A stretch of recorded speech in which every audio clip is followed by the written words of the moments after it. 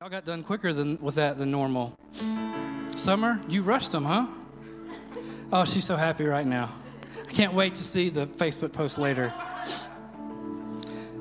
Y'all, this is Summer up here in the front row in the middle. And she is my fellow Enneagram 6. Also fellow introvert. Most people don't know that I'm an introvert, but I really am. I just got saved, that's all. I'm just kidding. Welcome to Lifehouse. That's a good transition. Welcome to Lifehouse. Summer, I hope you'll come back next week. It is so good to see you. Thank you so much for being here for our very first legitimate 9 a.m. service. I thought you stopped for a moment. Man, it's just good to be with you. Some of y'all probably need to stay for our 11 o'clock service. I'm just going to go ahead and throw that out there. I've preached in this auditorium many times, and there was not this many people here just for one service. So it's so good to be with you today. Can we offer our gratitude to our serve teams who were here starting really at about 7 o'clock? Yeah. You just clap for yourself. You know that, right? You just, yeah, okay. He said, I deserved it, okay? I earned that applause. If you remember, if some of you care about this, some of you don't. I don't think most people do. But today I was supposed to start a series covering the book of James. Who was excited for James? Yeah.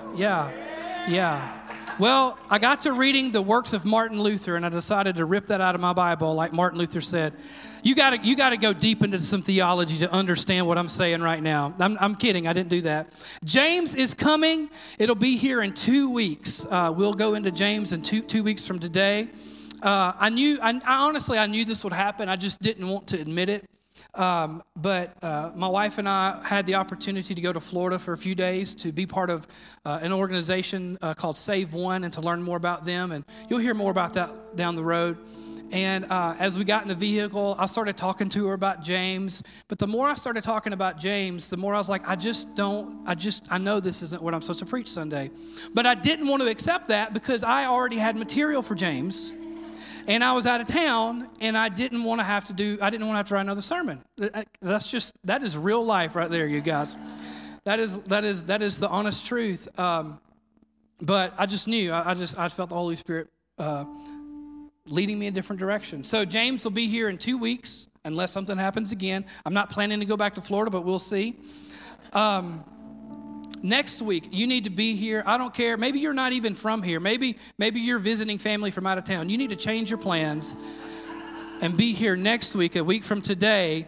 Our friend, Jeremy Allstill, will be preaching next week. And if you don't know that name, I promise you, it is. We don't normally announce guest speakers, just to be honest with you. We don't do that. And it's not because of any real reason other than we just don't do it. But next week is a week that you want to be here. He is a friend of our church. He is a close and personal friend of mine and Kristen's, and many of you know him well. And he will be here next Sunday, so you need to be here for that. Clear your calendar. Don't catch COVID. I mean, something like just you need to be here. That's probably a little crass. I shouldn't have said that. But I can't take it back. I mean that. Don't do that. And then we'll go into James the very next week. Go ahead and get your Bibles open to 2 Peter chapter 3. If I had to guess, this is a part of your Bible that is not flipped open to very often. 2 Peter chapter 3. I want to talk today about something that I don't really talk about a lot. And some of you have even asked me, why don't you talk about this subject? And I said something to the effect of, it's not that important to me because I can't do anything about it. It's up to God. So I'm going to do what I can do while God does what only He can do. And if you disagree with that philosophy, that's fine. You can be wrong. I don't care. I want to talk about the end times a little bit today. Yeah, some of you are like, yes, finally. Some of you are like, there's an end times? 21 years ago today, I had been a Christian for only a few months, really. And as I believe I was a sophomore in high school, maybe a junior, and I was certainly old enough to understand the gravity of the situation that was happening in our country, in New York and Pennsylvania and in Washington, D.C. And I had been in church just long enough to know enough about end times theology that I was scared to death. You know what I'm saying? I was constantly keeping my eyes to the sky, not looking for a plane, but looking for Jesus. I really was. And words like rapture were used a lot. And none of this is bad. I'm just telling you. None of this, I'm just stating facts. And I had a really close relationship with my pastor. And so if I called him and he didn't answer, I was convinced that the rapture had taken place and I had missed out. So I repented a lot in those days. Can I just tell you though, that right there, that's bad theology, guys. That is not what Jesus wants for each of us. And 21 years later, things are different. And honestly, if we had to be honest and be just transparent about it, they're not all different for the better. But here is the bottom line. One day, Jesus will return. And what is important for us as believers is not to try to make predictions or to set dates or to point fingers at certain people and call them certain things. It's not to share news articles on Facebook saying this might be the mark of the beast or this could be it. Those things are trivial compared to what's truly important. So today, if you hear the word end times and you're ready for me to set a date, right?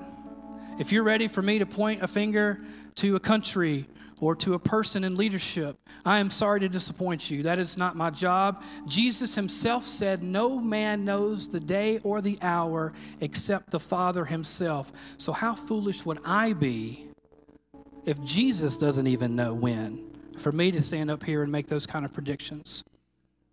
So we're not going to talk about any of the juicy stuff today, but we are going to talk about the real stuff today. This is what Peter says in his second epistle. He says, starting in verse 10, but the day of the Lord will come like a thief. The heavens will disappear with a roar. The elements will be destroyed by fire, and the earth and everything done in it will be laid bare. Can I stop right there and tell you, those are the areas of end time prophecy that we focus on too much. Those are the areas of end times prophecy where people pull out their maps and pull out their charts and they pull out their computers and then they go to those sketchy websites, right? And they say, this person that nobody's ever heard of with all these ads on their channel is saying this thing right here. I didn't come to play games today. I'm sorry if this offends you. I don't really care. We focus too much here. And some of you don't even know what I'm talking about, and you're better off for it, okay? But here's where we should focus. This is what Peter goes on and he says, since everything will be destroyed in this way, what kind of people ought you to be? And this is where we should focus. This is what should matter to us. Peter is saying all these things are going to happen, and this is what it's going to look like. We don't know when, we don't know how. But then he says, so since we can't do anything about those things, because those things are in God's hands, what should we be focused on? We should be focused on the things that we can do something about, right? Peter is essentially saying, don't try to be controlled by things you can't control. Instead, control the things that you can control. What kind of people ought you to be? And he says, you ought to live holy and godly lives. That's point number 1 of the sermon right there. In just a few moments, you'll be able to leave. You'll have the whole thing. You ought to live holy and godly lives as you look forward to the day of God. That's point number 2. Look forward to the day of God. And number 3, now this one's really important and most people miss this. And speed its coming. Live holy and godly lives as you look forward to the day of God. And speed its coming. As I began to pray about this day and the significance it means for our church to launch in a second service, where we needed to launch it, where we had to launch it, I felt in my heart that the things that we need to focus on really revolve around this scripture, around this passage. Because one day, life as we know it, this world as we understand it, it will come, it will be no more. Jesus will return for his bride, for the church. So what we do between now and that day is what matters. We ought to live holy and godly lives, number 1.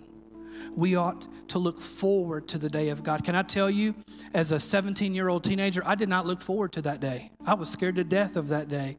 But as I have matured in the Lord and come to understand what it really means, I can now say I look forward to that day. And number 3, the one that is so often missed, because we think that we have nothing to do with when he comes back, but in fact we do. Not by making predictions or by pointing fingers, but by doing the work that is necessary to see the gospel go to the ends of the earth. And Peter says, you will speed the coming of the day of the Lord. The title of my sermon today is One More. Everybody hold your finger up. One more. One more soul. One more family restored. Come on, hold it up. Don't put it down yet. One more delivered from addiction. Come on. Come on, one more marriage saved. One more body healed. One more person who shows up on this property and finds out that despite their past, despite their problems, that they too are loved and highly valued by a God who's not mad at them, but mad for them. Come on, say one more with me. One more. Father, we thank you for your word. God, I pray today that you would help me to preach with a boldness that supersedes my personality, but God, with a humility that can come only from you. God, that you would help me to be used by you to say what you would only have me say, to honor you with my thoughts and my words, and that as I preach, that through the power of your Spirit, you would speak directly to us. In Jesus' name, amen. Amen. Come on, one more time. Can we love on Jesus with our praise and our applause? Yes. Amen. Peter says, I'm going to read it one more time. He says, the day of the Lord will come like a thief. In other words, you're not going to be prepared for it like you think you may be prepared for it. I was a teenager getting saved in the early 2000s, and my pastor on his bookshelf in his office had a book called 88 Reasons Why Jesus is Coming Back in 1988. And I honestly think, I wonder if you could get a refund on that because something didn't work out right? And then there was 99 reasons Jesus is coming back in 1999, right? And then there was the 2012 Mayan calendar, right? Like, okay, right? And so a lot of people made a lot of predictions, and that's just not the game I play. And if that is interesting to you, there's nothing wrong with that stuff being a bit of a hobby, but don't let it consume you, okay? Don't let it become something that you become overly occupied with. He said, the day of the Lord will come like a thief. The heavens will disappear with a roar. The elements will be destroyed by fire, and the earth and everything done in it will be laid bare. Since everything's going to be destroyed in this way, in other words, since this is going to happen regardless, since this is going to happen and we can't stop it, we can't really control it, and since we don't know when it's going to happen, so since this is going to happen, what kind of people ought we to be in the meantime? And he says, you ought to live holy and godly lives. This is probably the most succinct mission statement of what a believer should look like. Live a holy and godly life. Look forward to the day of God and speed its coming. I've already told you my 3 sermon points, so it won't be any surprise to you to know that number 1, what kind of people ought we to be? A holy people. We ought to be a holy people. Paul says this in Romans 12. He says, therefore, I urge you, brothers and sisters, in view of God's mercies. In other words, because of what Jesus has done for you, as you think about the cross and you reflect on all God has done for you, you then offer your bodies as a living sacrifice. Now, Paul is writing this to Christians in Rome who their idea of sacrifice, whether they were Jewish Christians or pagan Christians, they understood what it meant to sacrifice something. It meant that you took an animal, or in some really despicable acts, it may have even meant that you took a person and that you would essentially kill that person in honor of whatever God, little g or the big G God, you were serving, right? And so Paul, as he writes this, he's saying, you're not supposed to die, but you are supposed to die to yourself. He echoes this in Galatians 2:20 where he says, I am crucified with Christ. Nevertheless, I live, yet not I, but Christ lives in me. And the life that I now live, I live by faith in the Son of God who loved me and gave himself for me. So he's saying, live as a living sacrifice. In other words, I don't belong to me, I belong to him. He says, live that way, live holy and pleasing to God. That is your true and proper worship. I love when he says holy. A lot of times when we think holy, we often associate that with being a really good Christian. And that is what it means to an extent. If we're going to dumb it down a lot, that means that there's certain things I do, and then there are certain things that I don't do. But how many of you understand that we can't boil our faith down to a list of do's and do nots? If my marriage became a list of just do, and it actually is to a certain extent, but if that's all it was, right? You know, if my marriage was nothing more of a do this to show that you love Kristen and don't do this to not show that you don't love Kristen, that's not intimacy. That's not relationship. That is just a social contract at that point. And God is not interested in a social contract. He is interested in an intimate covenant with each of us. So when Paul uses that word holy, he is not just saying, hey, try not to cuss and don't shoot people when they cut you off in traffic, right? I always go there. I don't know. Maybe I have a problem. That's not what he's meaning. What he means is be holy. And for Paul, when he's using that word holy, he means it to say that as a holy person, that you are set apart for a special and unique purpose. Now, in my generation, most of us don't have china in our house, right? You know, but we do have glasses versus plastic cups, right? That are deformed because of how much they've melted in the dishwasher. But we still use them, right? Because we have 3 children and we don't want glass shards all over our kitchen floor, right? You know what I'm saying? So like if you were to come over to my house, it is quite possible that Kristen, because I surely would, I can't reach them because they're too high. That Kristen would pull our glasses out and then she would wash them because there's no way they're so clean. They've been in that cabinet so long. And she would watch, right, definitely. She would wash them so that when you came over, you would not be eating out of a deformed plastic cup. You would be eating, or rather, you would be drinking, not out of a deformed plastic cup. You would be drinking out of a real glass, right, for a real adult, right? Because that's our special stuff, right? That's for when company comes over. And so what Paul is saying, he's saying, you're God's special stuff. You are not common. You are not ordinary. You are to be holy, and therefore you are pleasing to God. See, it's not just about the do's and don'ts of Christianity. It's also about the idea of what it means to be a son or daughter of the King. That's what makes you holy. He says, don't conform to the pattern of this world, but be transformed by the renewing of your mind. Then you will be able to test and approve what God's will is, his good, pleasing, and perfect will.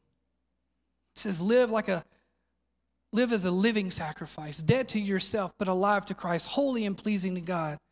And that is how you truly worship the Lord. You see, what we just did is we sang, that is only worship on Sunday, is if tomorrow you're still worshiping on Monday. Because if worship on Sunday doesn't lead you to greater obedience on Monday, you didn't worship, you just sang some songs. Right? So your true form of worship, your proper form of worship, is to live as a living sacrifice. And then to choose to not conform to the ways of the world around you, but to be transformed. He says it like this when Paul writes to the Corinthians. He says, therefore, if anyone is in Christ, he is a new creation. Old things have passed away. Behold, all things have become new. Paul doesn't say that you are a better creation, right? He doesn't say that you are a repaired creation, that you are a fixed creation. Rather, he says you have been made brand new in Christ. And Paul understood this possibly better than any other Christian has ever understood it. He went from being a persecutor of Christians to an evangelist making more Christians, right? And so Paul understood what it was like to have a life-changing encounter with Jesus where you were living this way, but because of what Jesus has done in you, you begin to live a completely different way. You begin to live a holy life. You begin to live a life that honors and pleases God. It doesn't mean that you're perfect, but it does mean that you are being made perfect as you more and more conform to the image of Christ. So we are to be holy people. Here's the truth. You can't be an agent of change in something if you are just like the something that you were trying to change.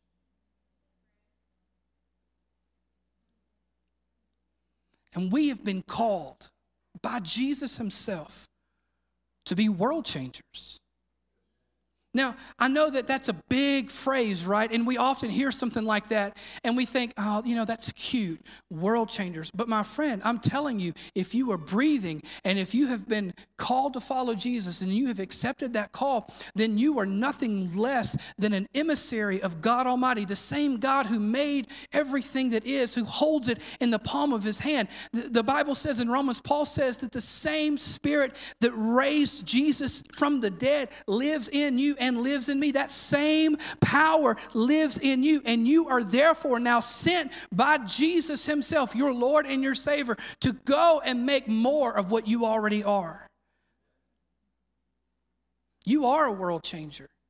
Some of you may not be living like one yet because you're still stuck in a past that you can't change, regretting mistakes that you can't take back, feeling guilty over sin that's already been committed. But if you're in Christ, today can be a new day because you're a new creation. So we are to be holy people. Number 2, we are to be people who look forward to the day of the Lord. This is one of those sermons where I didn't have to come up with the points. I just read the scripture and there the points are. I love it. It's my favorite. When I was a little kid, probably around 5 years old, I went with my aunt to a production. Some of you have heard of these. It was called Heaven's Gates, Hell's Flames. Can I get a witness? Anybody know what I'm talking about? Can I just tell you right now, taking a 5-year-old kid to one of those when he don't know nothing about anything, probably not the best idea. Because until I was about 37, I still can't close my eyes when I wash my hair because I'm afraid the devil's going to come snatch me and take me to hell. No, I remember going to that, for real, no joke. And she had one of those vans. I don't know what they're called. Maybe they're a conversion van or something where they had, like a TV in them. This is in the 90s, some of y'all, you know what I'm talking about. And so we're riding back, and the TV was on, and static was on the screen in this little van, these little bitty TVs. And I kept seeing like images of the devil in the TV, like there he is. He's going to come get me. And I didn't talk. I just shook like this for 3 days. And literally, I would not close my eyes. My eyes were red all the time because of the shampoo burns in my eyes. And so this idea of the end of the world, this idea of one day when Jesus comes back, even after I became a Christian in my teenage years, it was not something that I looked forward to. It was something that I was scared of. It was something that I was fearful of. And I think that there are probably a lot of good men and women of God who are also scared of it, either because they're uninformed about it or because they've been informed wrongly about it. And they don't understand what it really is. And so we think of this idea of Jesus coming again as a day to be feared, when the reality is the idea of Jesus coming again should strike within you the same emotion as you had as you looked forward to your wedding day. That is what you should feel like if you properly understand the scriptures and you properly understand what it means for Jesus, literally, it's what the word says, to come back for his bride. And just as when my wife, as she walked down the aisles and the doors opened, I almost fell over forward because I was leaning around the chairs trying to see this person whom I love so much and who I know loves me as we got ready to spend the rest of our lives together. And that's what it should feel like as you look for your Savior, as you look forward to the day of his return, as you get to spend eternity with the one who gave his life for you. It's good news, guys. It's not bad news. It's not gloom and doom. Come on, fear sells, and that's why we've been sold fear for so long.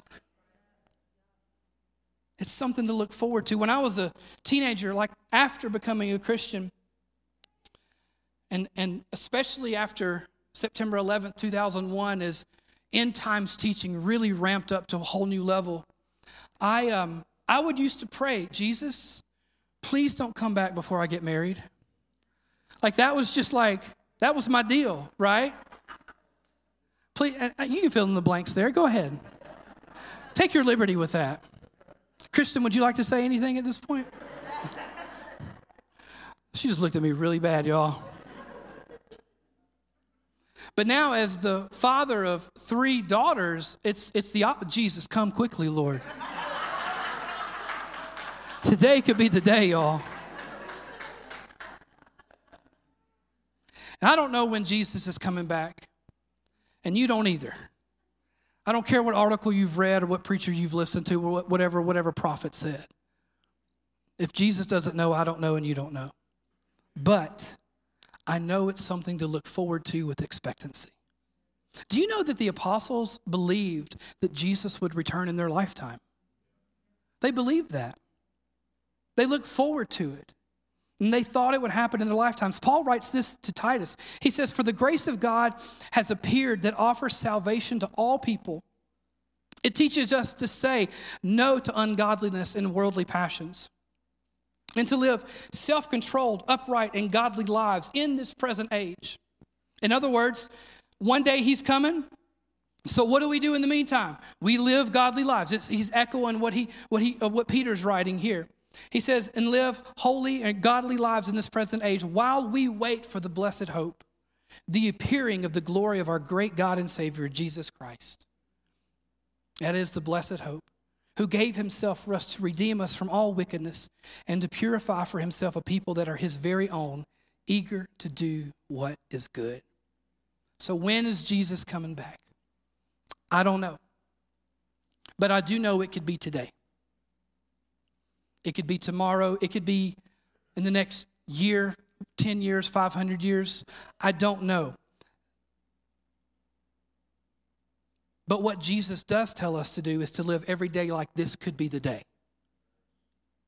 And so while I don't know the day and I don't know the time, I do know that if I live like today could be the day, I will live the way he wants me to live. Because if today is going to be the day, then I'm going to live prepared. If today is going to be the day, then I'm going to live with hopeful expectation. And if today could be the day, that I'm going to live in such a way that I am doing what I can do to speed its coming. Which leads me to this third point, this third idea. We are to live godly lives, right? We are to look forward with anticipation for the day of his coming. And we are also to be a people who participate in speeding its coming. You see, the idea of when Jesus is coming back is honestly very irrelevant. What matters is what I do with the time between now and whenever that happens.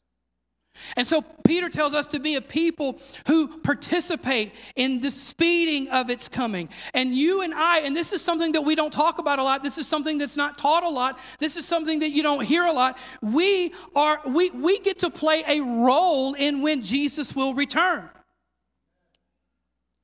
He says this in the few verses before what we read in 2 Peter 3:9. He says, the Lord is not slow in keeping his promise, as some have understood slowness. And this is my thought. This is what I'm thinking. Peter's an old man, right? And so Peter, just like John and just like Paul, they have expected Jesus to return within their lifetime.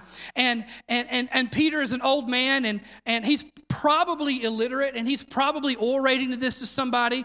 It may have even been part of a conversation a little bit. And so Peter is thinking, I thought he would come back in my lifetime, but here I am, an old man, and it hasn't happened yet. And he actually just got talking about, for the Lord, a day is like 1,000 years, and 1,000 years is like a day.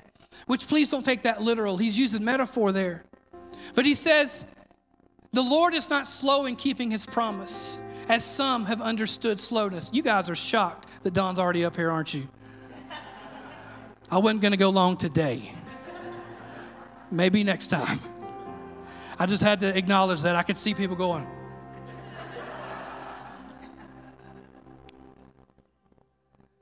Instead, Peter says, he is patient with you, which is a funny thing to say because Peter is writing to believers. So why is God patient with you then? He's not patient with you to get saved. He's not patient with you to become a follower of Jesus. He says, God is patient with you, not wanting anyone to perish, but for everyone to come to repentance. In other words, the reason why God is patient with you is not for you to get right, but for you to do your part to speed the coming of the day of the Lord, to lead somebody else. Come on, hold that finger up so that you can find the one more, so that you will go after the one more. See, God knows what we don't know. God understands what eternity is going to feel like. And you and I, as men and women on this planet right now, we live for the day, right? We live for the moment. We live, and we often make the mistake of thinking that this moment is the moment. And so we live with this mindset of this life is the life, and this world is the world, and what I have here is what really matters. But God knows what you don't know. He knows that eternity is the real end. He understands that what really matters today is not what you do to benefit you on this world, but what you do to benefit the world to come. And so Peter says he is patient with you, not wanting anyone to perish, but everyone to come to repentance. What Peter is saying, he's saying you have the opportunity to make an investment for the one more, to go after the one more that he is longing for, that he is waiting for. Here's the deal, though. We all used to be one more, right?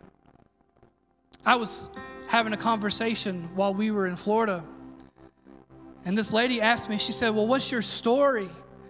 And I told her how when I was a teenager, my father died. I told her a little bit about how I grew up. And as I began to tell her about my life before Christ,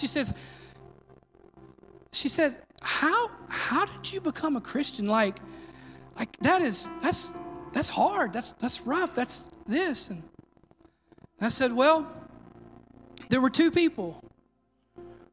It was a pastor of a church and a youth leader of a church. And many of you have heard this. Many of you haven't. The day after my father passes away, the pastor of the church comes over to my house and he says, hey, would you like to hang out?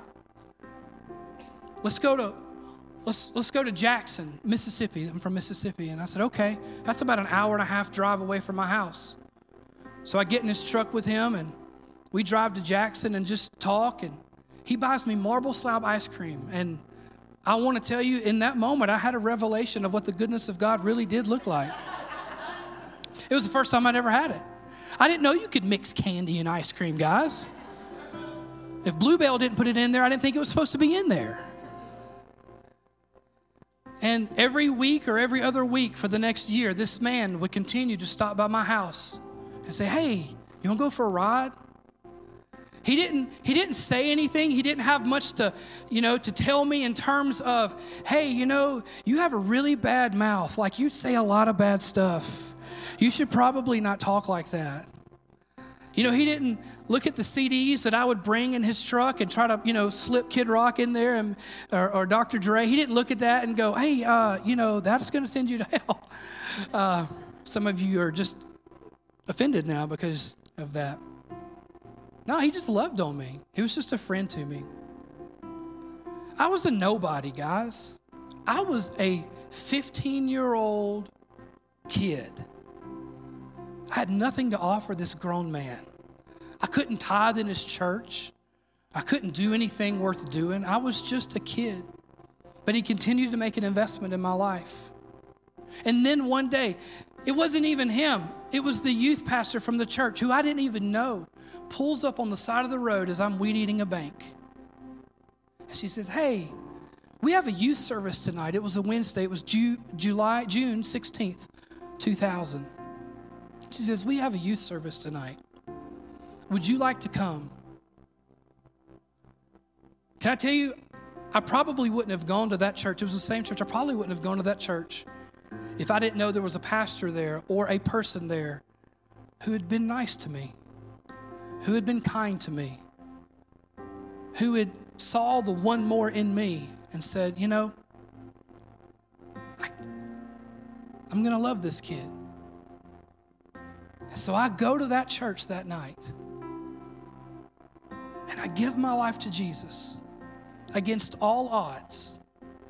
Everything in my life was pointing me in the different direction because one person over the course of a year took seriously the command to speed the day of the Lord's coming. And because another person saw a kid on the side of the road. You could get in trouble for doing that today, right? Like, saw a kid on the side of the road, didn't even know my name, and took the time to stop. I'm sure she had places to be. I'm sure she was probably late for something. Man, how many times in our lives do we miss moments of ministry because we're too busy doing what we feel like is important? But they took the time. I used to be one more. And if it weren't for those two people, I still would be. Peter says, God is patient. Man, I'm so thankful God was patient with me. Aren't you thankful He's patient for you too? I just imagine Jesus sitting at the right hand of the Father, looking at the events of our world today, going, okay, Father, is today the day? I mean, you see what's going on in the Middle East. You see what's going on in the United States. You see what's going on in Israel. You see what's happening in Russia. You see all these things. You see how social media has ruined the world, right? Like, except for those watching online via Facebook Live. Praise God for that. You got to be careful how you talk about it, right? Is today the day, Father? And God says, no, come on, let's wait for one more. Come on, there's one more. AJ's got this guy he's been talking to. I think he's going to make the turn. I see it. Come on, there's one more. Chad's been talking to this guy at work at CarMax, and there's this guy, he's close. There's one more, guys. Or for me, as a teenager, God said, no, you see that kid down there? That one that's hurting, that one that's broken, that one that's so full of hate and anger. Come on, this summer, I'm going to take all of that anger and I'm going to wash it away. I'm going to take all of that depression and I'm going to wash it away. I'm going to change his life. You just wait. Come on, there's one more. Peter says he is patient with us because he knows what we don't. That the greatest things that we do in this life are not the things that matter to this life, but the greatest things that we do in this life are the things that matter in the life to come. One more. Come on. Maybe today we're thinking maybe one more service, right? One more opportunity for somebody to pull in the parking lot and not see it so full that they decide to drive out because they can't find a spot.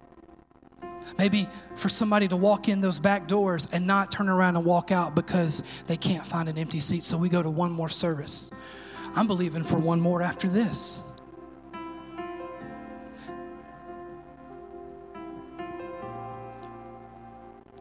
If you would, go ahead and bow your heads and close your eyes for just a moment.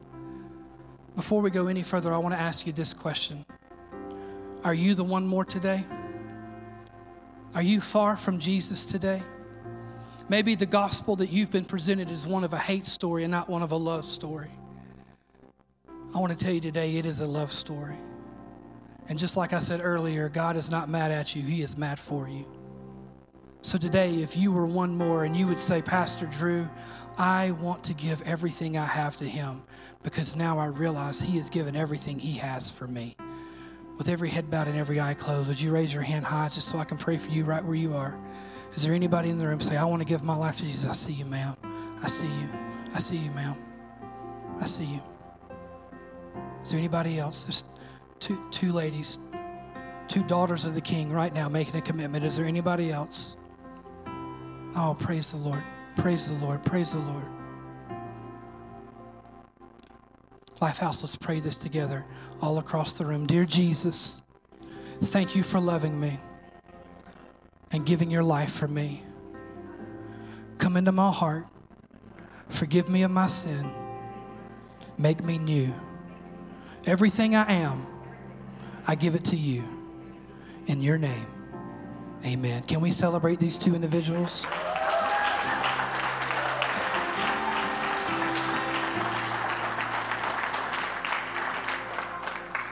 In closing, I want to offer a challenge to Lifehouse, to all of us today, that we would go after the one more. Many people think that the last words that Jesus spoken were on the cross, where he said, it is finished. Into your hands, Father, I commit my spirit. But in fact, the last words of Jesus are not found in the Gospels at all. They're found in the book of Acts. And this is what it says. Starting in verse 6 of chapter 1, they gathered around him and asked him, Lord, are you at this time going to restore the kingdom of Israel? And once again, just like many of us do today, the disciples were asking the wrong questions. They were looking for what he was going to do in this world. And Jesus said to them, it is not for you to know the times or the dates the Father has set by his own authority. But you will receive power when the Holy Spirit comes on you. And then you will be my witnesses in Jerusalem, in all Judea, Samaria, and to the ends of the earth. And after he said this, he was taken up before their eyes, and a cloud hid him from their sight. They were looking intently up to the sky as he was going, when suddenly two men dressed in white stood beside them. Men of Galilee, they said, why do you stand here looking at the sky? I feel like they may say to us today, why are you looking at the calendar trying to find a date? Why are you watching a video trying to find a pattern? Come on, you guys. Why are you staring at the sky? This same Jesus who's been taken from you will come back in the same way you've seen him go. So once again, what kind of people ought we to be? Are we to be the kind of people that stare into the sky, that point fingers at the news, that guess dates, that get wrapped up in conspiracy theories and what could be's and what might be's? Can I tell you, as a pastor who loves you, and even if I've made you a little mad this morning, that's a trap of the enemy to get you distracted from the real purpose and reason why you're here. It's a trap. Or will we be the kind of people that hear the command of Jesus to go, to be his witnesses in our Jerusalem, in our country, or our Judea, our Samaria, which would be our enemies even, and to the ends of our world, and say, for one more,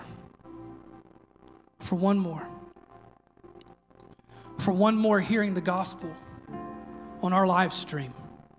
That's why I'm going to give. That's why I'm going to serve. That's why I'm going to show up before 7 a.m. to get the cameras turned on, to get the sound system turned on, because there might be one more that sees it. One more seeing a sign in a parking lot that shows them that this church is not a club for the committed, but it is a hospital for the broken. Come on. One more that sees that sign, that sees that smiling face in a parking lot and is just curious enough to go ahead and make the turn in because they got to see who would be out there at 8:30 in the morning on a rainy, dreary day holding a sign up for people to see driving down the road. That's for the one more. How about one more participating in worship and feeling the true presence of the Holy Spirit as we lift up the name of Jesus? And saying, there's something different about that church. And it's not because Lifehouse is special. It's because we just get to be privileged enough to encounter the presence of God on a regular basis. How about one more walking into the front doors and immediately knowing and feeling that they really are loved and highly valued? How about one more mama dropping her kid off in nursery, knowing that their baby isn't just being babysat, but their baby is being loved on, prayed over, and truly cared for? How about that one more? How about one more kid going up to Kids House and discovering who they truly are in Christ, that they are special, that they are loved by God? How about one more teenager showing up on a Wednesday night to play basketball? Or maybe like me, I went to church that night because I wanted to see if there was any cute girls there. That's what's up. How about one more teenager showing up to a midweek service and instead of just playing basketball or instead of just flirting with somebody, they discover their true identity in Christ as God begins to heal them from a heart full of brokenness and pain? How about one more family attending a rained-out Easter egg hunt that decides to make Lifehouse their home and is introduced to life-giving and changing relationships? How about one more family moving to Oak Ridge or Knoxville from out of state and immediately having a community of like-minded believers surrounding them, loving them, and caring for them? One more seat, one more service, one more life group, one more serving, one more soul. Lifehouse. Yeah, Wendy's got it. One more saved, one more baptized, one more filled, one more understanding that they are a world changer for Jesus. Jesus said in Matthew, the harvest is plentiful, but the workers are few. I don't know how much time we have left, Lifehouse, because I don't know when he's coming back. But I know he's coming back. And I know it's soon. What will we do with the time we have left? My plea to you, my ask of you, my challenge to you is that you as an individual and we as a church will go after the one more with a passion and zeal like we have never had before. Not because we want butts and seats, but because we want souls in heaven.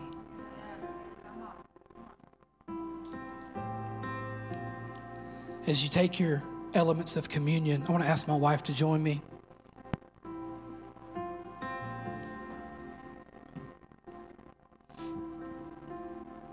We're doing this today because I believe this is a new season for our church and for us.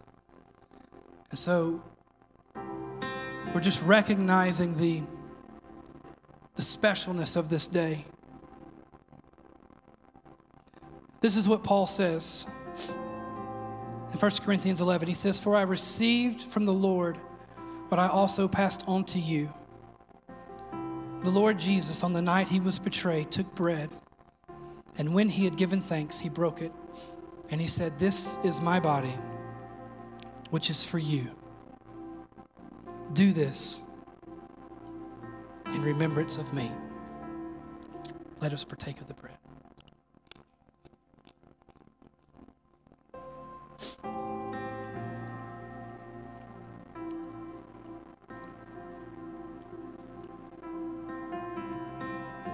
He goes on and he says, in the same way, after supper, he took the cup saying, this cup is the new covenant in my blood. Do this whenever you drink it in remembrance of me. Let us partake.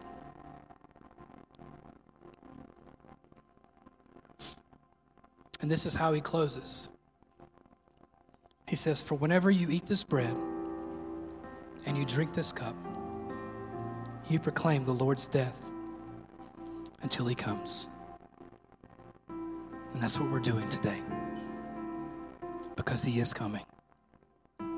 So let's go after the one more. Father, we thank you so much. Come on, church, would you stand with me this morning? Father, we thank you so much for your goodness, for your love, and for your patience. God, I pray that in each and every one of us that you would impart to us a passion like we have never known before to preach the good news of Jesus. And God, if we need to use words, then give us the words to say. But Father, that our lights would shine before men, and that because of the work you have done in us, that they would glorify our Father in heaven, that they would see the changed life in us as we live a holy life. God, as we live a life that looks forward to the day of your return. And God, as we do what we can do to speed that day coming, God, that the world around us, that our family, that our friends, that our neighbors, that those that we work with, that we go to school with, that they would see in us what a changed life looks like. And God, they would say to us, what you have is what I want. And then the opportunity would be open to share with them what it means to have hope in Jesus. God, that just like Wendy did for me, that you would help us to slow down in the everyday cycle of life, to see the one more that we have overlooked, God, to see the one more, God, that we have missed. And Father, that we would be used like lights in darkness to show them the good news of Jesus. Lord, not just through our words, but through our love and through our deeds. And God, that you would give us the one more soul, the one more saved, the one more redeemed, the one more restored, the one more filled, the one more discovering their true identity in Christ and the purpose of God that you have for them. The one more.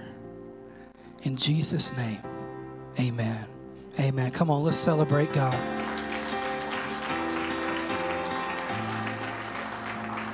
I love you, Lifehouse. Thank you for being part of our first 9 a.m. service. Y'all pray for that second service. You are dismissed. Let's go get the one more.